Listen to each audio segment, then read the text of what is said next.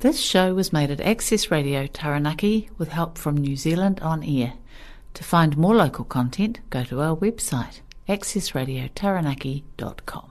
The following show may have some triggering themes. Listener discretion is advised. Rolling, rolling, rolling, rolling, rolling, rolling, rolling, rolling, rolling, rolling, rolling, rolling, rolling. Very good morning, New Zealand, and welcome to all my listeners at Access Radio Taranaki, Coast Access Radio, Radio Hawke's Bay, Arrow Radio Masterton, and I'm your host Neville Wallace, broadcasting from Hara for the next 30 minutes. Today I have four guests, Lance Burdett and Kelly Judkins, Philip Duncan, Barbara Kuriger and Jim Hopkins. Now let's get started. Now here is the second part of our interview from last week with Kelly Judkins, Lance Burdett and I discussing stress and how to cope. Yeah, that's true, Neville. Look, but you know, I listen to music at the moment, and I get inspired by different sorts of music, and so I have no one genre, and it's of course for different times. But the music resonates with people, so it can be positive and negative, right? So Linkin Park is one that resonates with me because I'm writing this book on anxiety, and I'm going to be putting some quotes from their songs. So unfortunately, the lead singer did end up taking his own life, as did a friend of his. But the words of a man crying out for pain, with pain, resonates in those songs for me, but in a good way now. I don't do it to feel morose, I do it to feel, because when you listen to the words, they are extremely powerful. And it's, for me, so it depends on people and what works, right? But yeah, suicide is painless. You know, we've come a long way, Neville. Yeah. I remember years ago they said that if a person takes their own life, 7 other people are affected by it. Well, Kelly, you tell me how many people turn up at a funeral for somebody who's taken their own life? 7? Yeah, a number of weeks ago we did a funeral and we had a packed hall. It wasn't 7 people at all. You know, and have we come a long way? I think we have in a number of ways. But one I would like to hear your thoughts on, Lance, is the legislation surrounding media and the reporting of suicide to create awareness. Now, I know we'd have to do it in a very careful way. I worked in a funeral service in Wellington where there were a number of copycat suicides back in the 90s through teenagers. But, you know, can we create more awareness through the media as well to promote more support than what we currently do? At the moment, we have a death that's been reported as not suspicious. It's been reported to the coroner, and then at the bottom of the article, you'll see, if you're feeling this, ring 0800 lifeline, and it's always in the small print at the bottom. What can we do that's better? Well, that legislation around that, it's more for privacy than anything else. So I worked for the coroner in Auckland here for a while. It's done for those reasons, for privacy of the family, because there was a shame about it years ago, and there was, you know, I mean, Jim Anderton he comes to mind when we talk about this stuff about in his time, and he regrets, you know, being part of this thing of we've got to keep it suppressed. He realises now that that's the wrong way of dealing with it. And Jim, you know, wonderful guy. And he's talked in the media about this. I think the more awareness around this and the more of, oh, how sad. Yes, there are copycats, but I wrote, again, I studied it and did some research on copycats. Now, it can put the thoughts, and it can with kids that are very susceptible, but it's more of a geographical thing than a personal thing, right? So there's the geographical one is the big one. And so you'll see clusters within geography and locations. It's not so much because that person was at that school and that. No, it's a wider picture, if that makes sense. So there's a lot going on in the community. So as a community, I think we need to do the opposite. We need to, exactly what you say, let's start removing some of these things. Took their own life. Yeah. How about that? Right. You know, don't say successfully suicided. I mean, who came up with that? Yeah. Successful suicide. What a load of, took their own life. It's such a paradox. What the successfully completed suicide? What? You could see me getting a little angry. I apologise. I apologise. Both of you and the public heard Bryce McKenzie from Groundswell explaining the other day how he had been, that he'd been talking to a Taranaki lad whose father committed suicide all because of unworkable regulations that have been placed on the farming and the farming community. Well, I'd like to give you an outline of one of the regulations that farmers are up against now, and that's the freshwater farm plan. Step 1, farmer has to get a plan drawn up. That costs. Step 2, somebody has to certify the plan. That costs money too. The plan has to be audited, and I've seen figures that can cost anything up to $6,000 to $15,000 a plan. I don't know whether that's for the 3 steps, but that's $11 million coming out of the farming community, and it all costs money. When dairy prices are down, our farmers are not subsidised like our European counterparts, and they can't bump their prices up like retailers. Okay? Yeah, so it goes back to that whole we don't have control, right? So we fear loss of control. And so that's where you'll find suicide most prevalent, is where there is a fear of loss. And so it strikes exactly to what the research shows, Neville. Farmers never have control of, they can only control what they can control. No control of the weather, no control of international, no market pricing, selling to, you have to sell here because, right? So all of that stuff, you lose control, and they're just losing more and more and more control. And for me, I'd like to see some of that control come back. And I would like to see in farming communities a bit more of the federations and the associations to start coming out and start saying we need to stop. And they did it very successfully during this whole debate with cows and the effect on the environment. They do it very well there.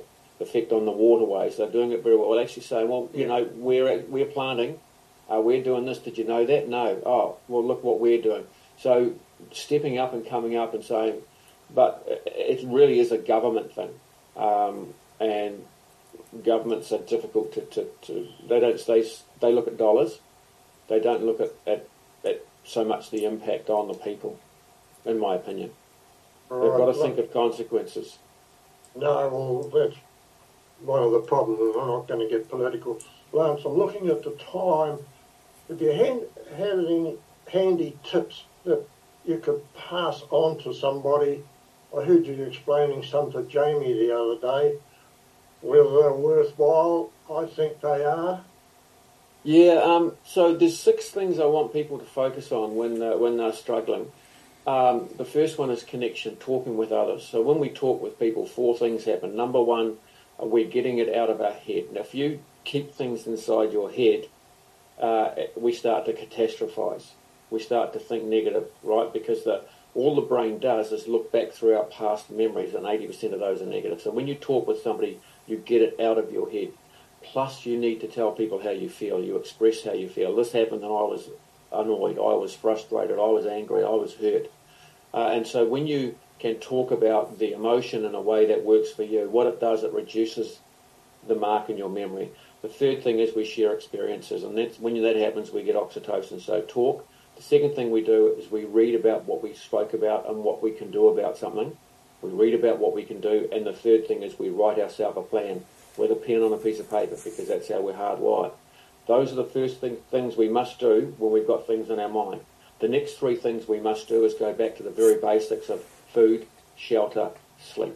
Food, start eating foods high in serotonin. Serotonin is a mood lifter. Plus, foods high in serotonin have magnesium in them, so it means you're going to get a better night's sleep. Then I want you to shelter. Do one thing each day at the end of the day that makes you feel safe and secure in your home, whether it's putting a book back in the bookshelf, whether it's changing a light bulb, squeaky door. Just do one small thing each night and keep doing it. And when you do that, you start to feel safe and secure because you're getting little hits of dopamine when you fix something. And the third thing is sleep. Now, for those that are watching, if they go to our website, WARN International, they can access a free document. We send it back to them manually, warninternational.com.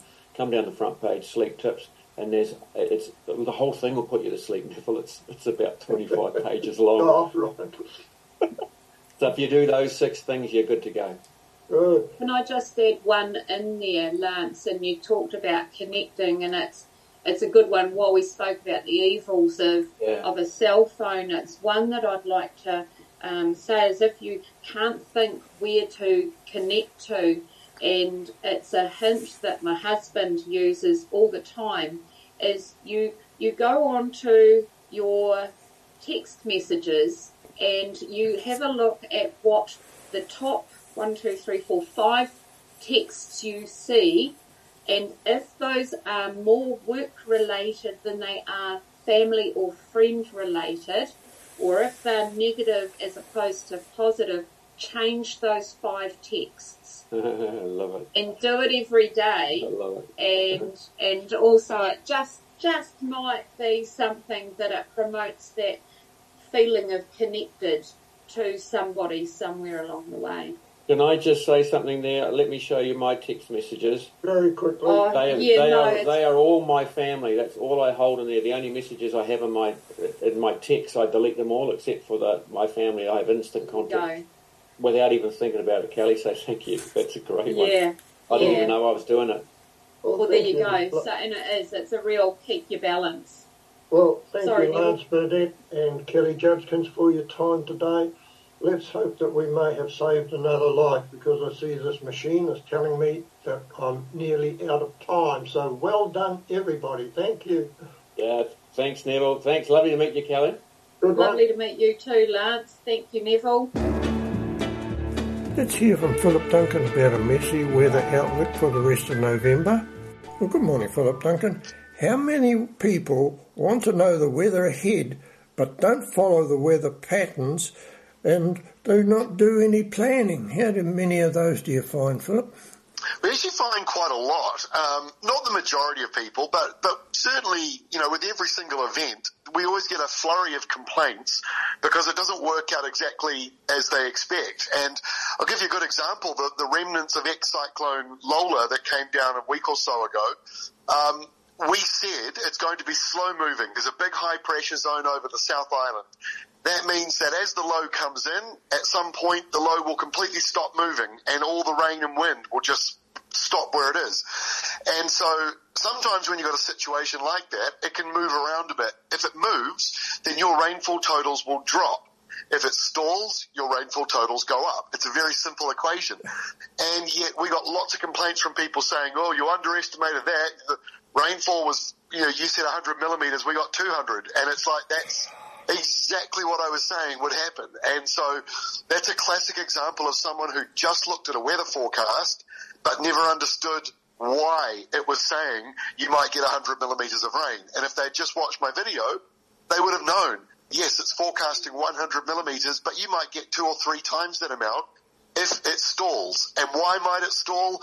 Because of these different reasons. And so any farmer that follows, my videos or just any kind of understanding of what is driving the weather forecast that you look at, it makes the forecast immeasurably more accurate. And so I'm trying to say to people, if it really, really matters to you that much, you have to read the fine print. And the fine print means going beyond just looking at the forecast on your phone. It means actually reading a story or watching a video about why it is going to rain and what sort of rain you're going to get or what sort of wind or temperatures or whatever it is. So, yes, to answer your question, yes, we do get people like that every week. So just to conclude with Philip, you're a man under pressure this morning. How do you see the remainder of our spring weather unfolding? Well, we've just issued our latest update of Climate Watch, which is our seasonal outlook video, and we are seeing a more traditional setup on the way, but it is still messy. So November's going to see a mixture of high pressure and low pressure still. So we've got that variety, which is a good thing for us. But we are also seeing an increase in high pressure. So while we will still get some rain, I think we may start to see perhaps more of a drying out phase. And it's hard for everyone to believe it, but I think we actually are already in it. But we've had some decent downpours around the place lately. People are optimistic. That's great. We're going into summer in a very optimistic way. But I have to stress that Australia is having this, very dry phase. Australians have been telling me for months that they are in El Nino, whereas New Zealanders, they're not quite so sure. And so I think if we just look at our neighbours and see how dry and how hot it is, and we look at our weather pattern, I think we should be very, very happy about where we're at. And just be a little cautious about what is around the corner, because we are seeing some drying out now, despite the rain that we've just had. So I think we are in a pretty good month for November. Sets us up well for December, but also being slightly cautious about what El Nino will mean as we get into the hotter months of summer. Well, thank you, Philip Duncan. I better go and help Mrs. Neve get that bed stripped and get that washing on and get it out and get it dry. Thanks, Philip. Yeah, you got the nor'westers today, perfect weather. I can see the downpours on the rain radar. It's one of those ones where you stick it out and take the risk. Barbara and Lewis Kruger have just celebrated 44 years of marriage and have wondered where those 44 years have gone. Good morning, Barbara Kruger. Yesterday was a special day and congratulations. Perhaps you'd like to explain to the listeners. Oh yeah, thanks Neville. Yesterday was a special day. It was Lewis and I had our 44th wedding anniversary. We're still looking at each other going, where does 44 years actually start to disappear to? We've got 3 awesome kids and 6 lovely grandkids now, and that's great. But, you look back and you go, my goodness, 44 years doesn't take very long to go. So we had a great day. We actually had a morning tea with some of my supporting people. We've been doing thank yous around the electorate, and so we started off with that. Went to one of the gardens in Leperton and the Taranaki Garden Festival, and it's just great to get out and about and see what people are doing. We were sort of watching the weather yesterday and didn't quite venture too far, but thought as we're going past we'll visit gardens if it's not raining, and it wasn't when we were in Leperton on the way back up to Te Awamutu, and we actually had a great day. I commend these people that have got their gardens open. Some of them have done such amazing work. Went to Stanley Garden last week in Inglewood, and just absolutely impeccable. It's great to see busloads of people turn up in Taranaki, and you've got people doing various arts and crafts, and others come along and buy them, and it's just a really lovely time. I think it's been a great week. I think most people have got over the shock of the All Blacks last week. I think probably wasn't so much the shock of the loss, but the discussions on the TMOs and stuff. I mean, there's various degrees of when I say people have got over it. I'm not sure that it's going away anytime soon, because those TMOs, I heard again once that I was on the radio actually when South Africa dished out the All Blacks' worst loss that they'd actually ever had, and the first 40 minutes took an hour. And I go along to a King Country rugby game. We've got this amazing young woman referee who just runs down round the paddock, makes a decision, gets on with it. We have a game. It takes 80 minutes. We get a score at the end of it, and everybody's happy. And I just think these TMOs have taken over the game, and really we could just get on with life, I think, if we didn't have them. I've actually had really interesting week, still working our way around while coalition discussions are going on, but I've been to Parongia School, and I've got a couple more visits coming up where a group called Trees for Survival go into the schools and provide small trees and a nice sort of display, a wagon thing to put them in where they can water them, look after them, grow them, and when they get to a certain height, they take them out and they plant them on a farm. And so we've got various schools. I understand there's about a dozen schools around this area participating in this, and there's some in Taranaki as well. I'm up in Te Awamutu at the moment. It's great to see kids growing plants for farmers to plant on their farms and go out and help them plant it. I think that's an ideal way to operate, doing something to help the environment and help the farming neighbours at the same time. I also went out to Extreme Zero Waste in Raglan. I love going out there, and I hadn't been out there for a little while to visit them at Extreme Zero. But it's a place where there's a little bit of rubbish gets taken out of there, but largely about 80% of it gets reused, repurposed, recycled. They've got a fantastic big composting machine there.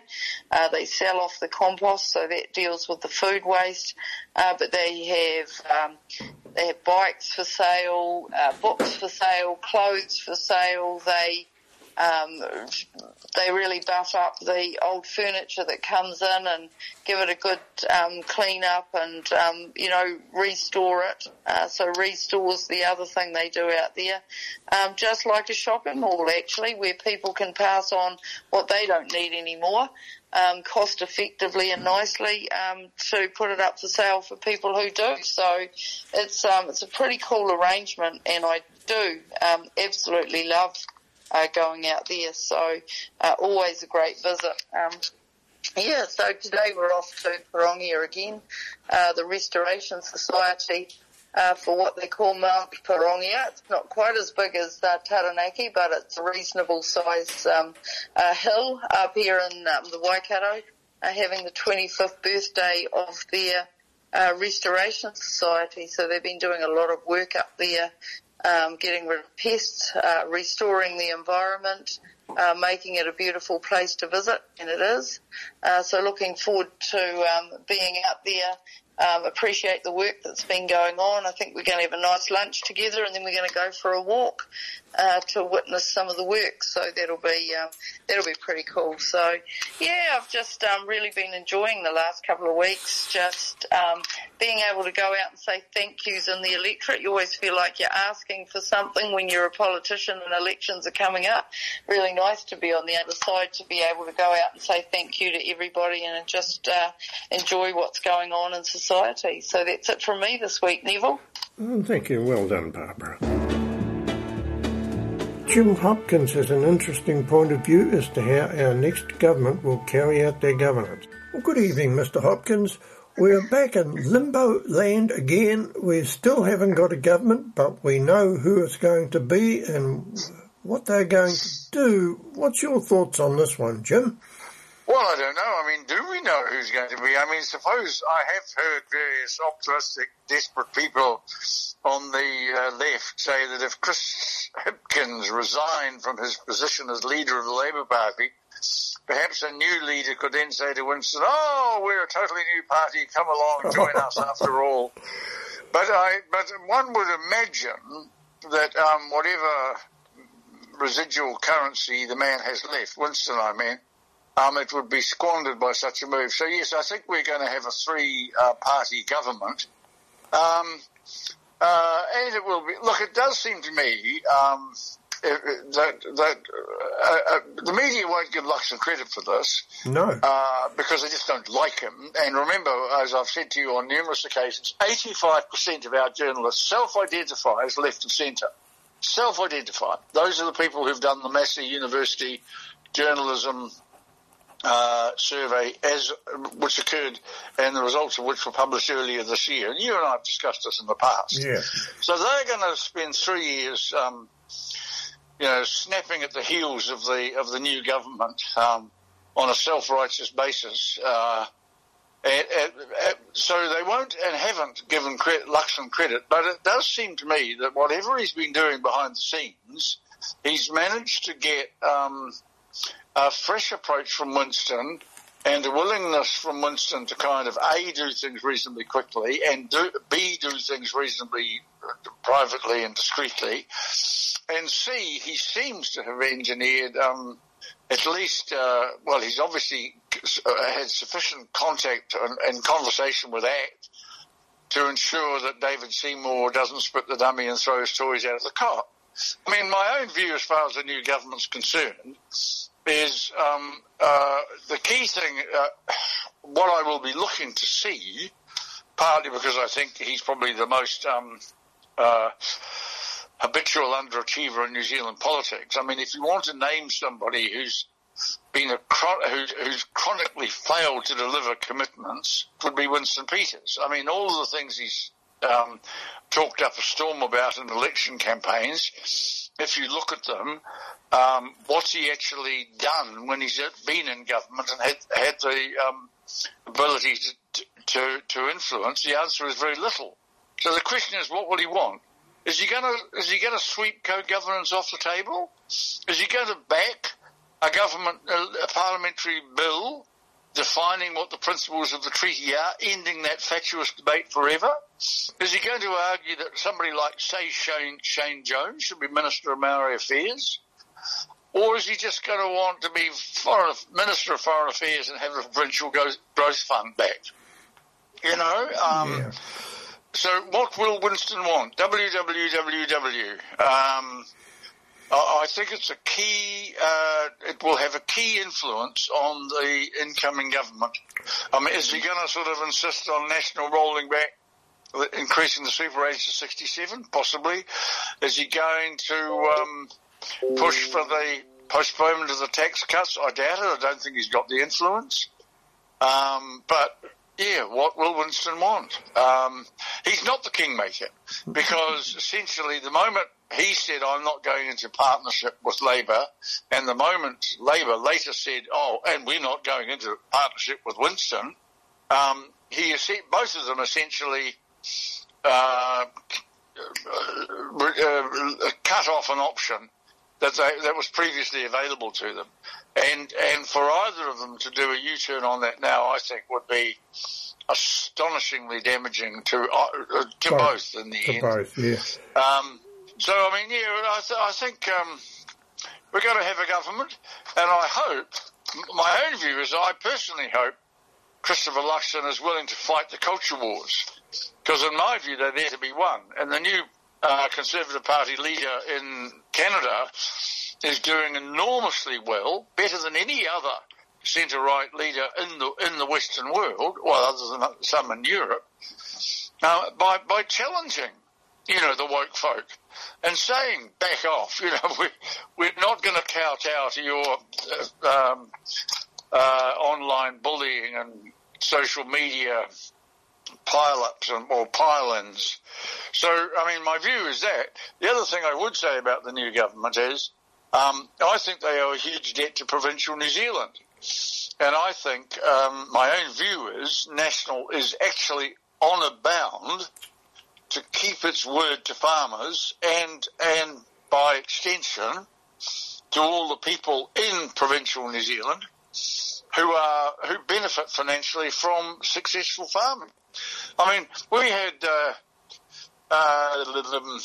one of an economist. I won't say who, but this guy came through and talked to people here in Oamaru, Waitaki, last week, and the stats that they had gathered indicated that because of the cuts in dairy sales and all of the other on-farm costs, the massive increases in legislative and farm servicing costs, there was basically going to be $110 million less in the local economy than there had been the previous year. Well, that's a massive kick in the guts for an awful lot of people who aren't farming, but whose standard of living depends to a significant extent on farming. And my view is National will essentially lose the next election before Christmas if it doesn't keep its word to farmers and provincial New Zealand. That's my view. Well, that's and well frankly, done. I'll happily spend 3 years saying they deserve to lose if they don't keep their word to farmers and provincial New Zealand. Mr. Hopkins, thank you for that contribution. Very interesting, and we've run out of time. Well, that's my lot for today. Remember where to tune in next week, and we'll talk to you again. Ka kite anō.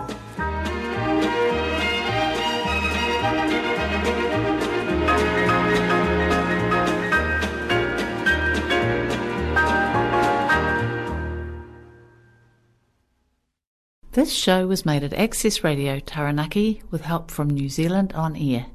To find more local content, go to our website, accessradiotaranaki.com.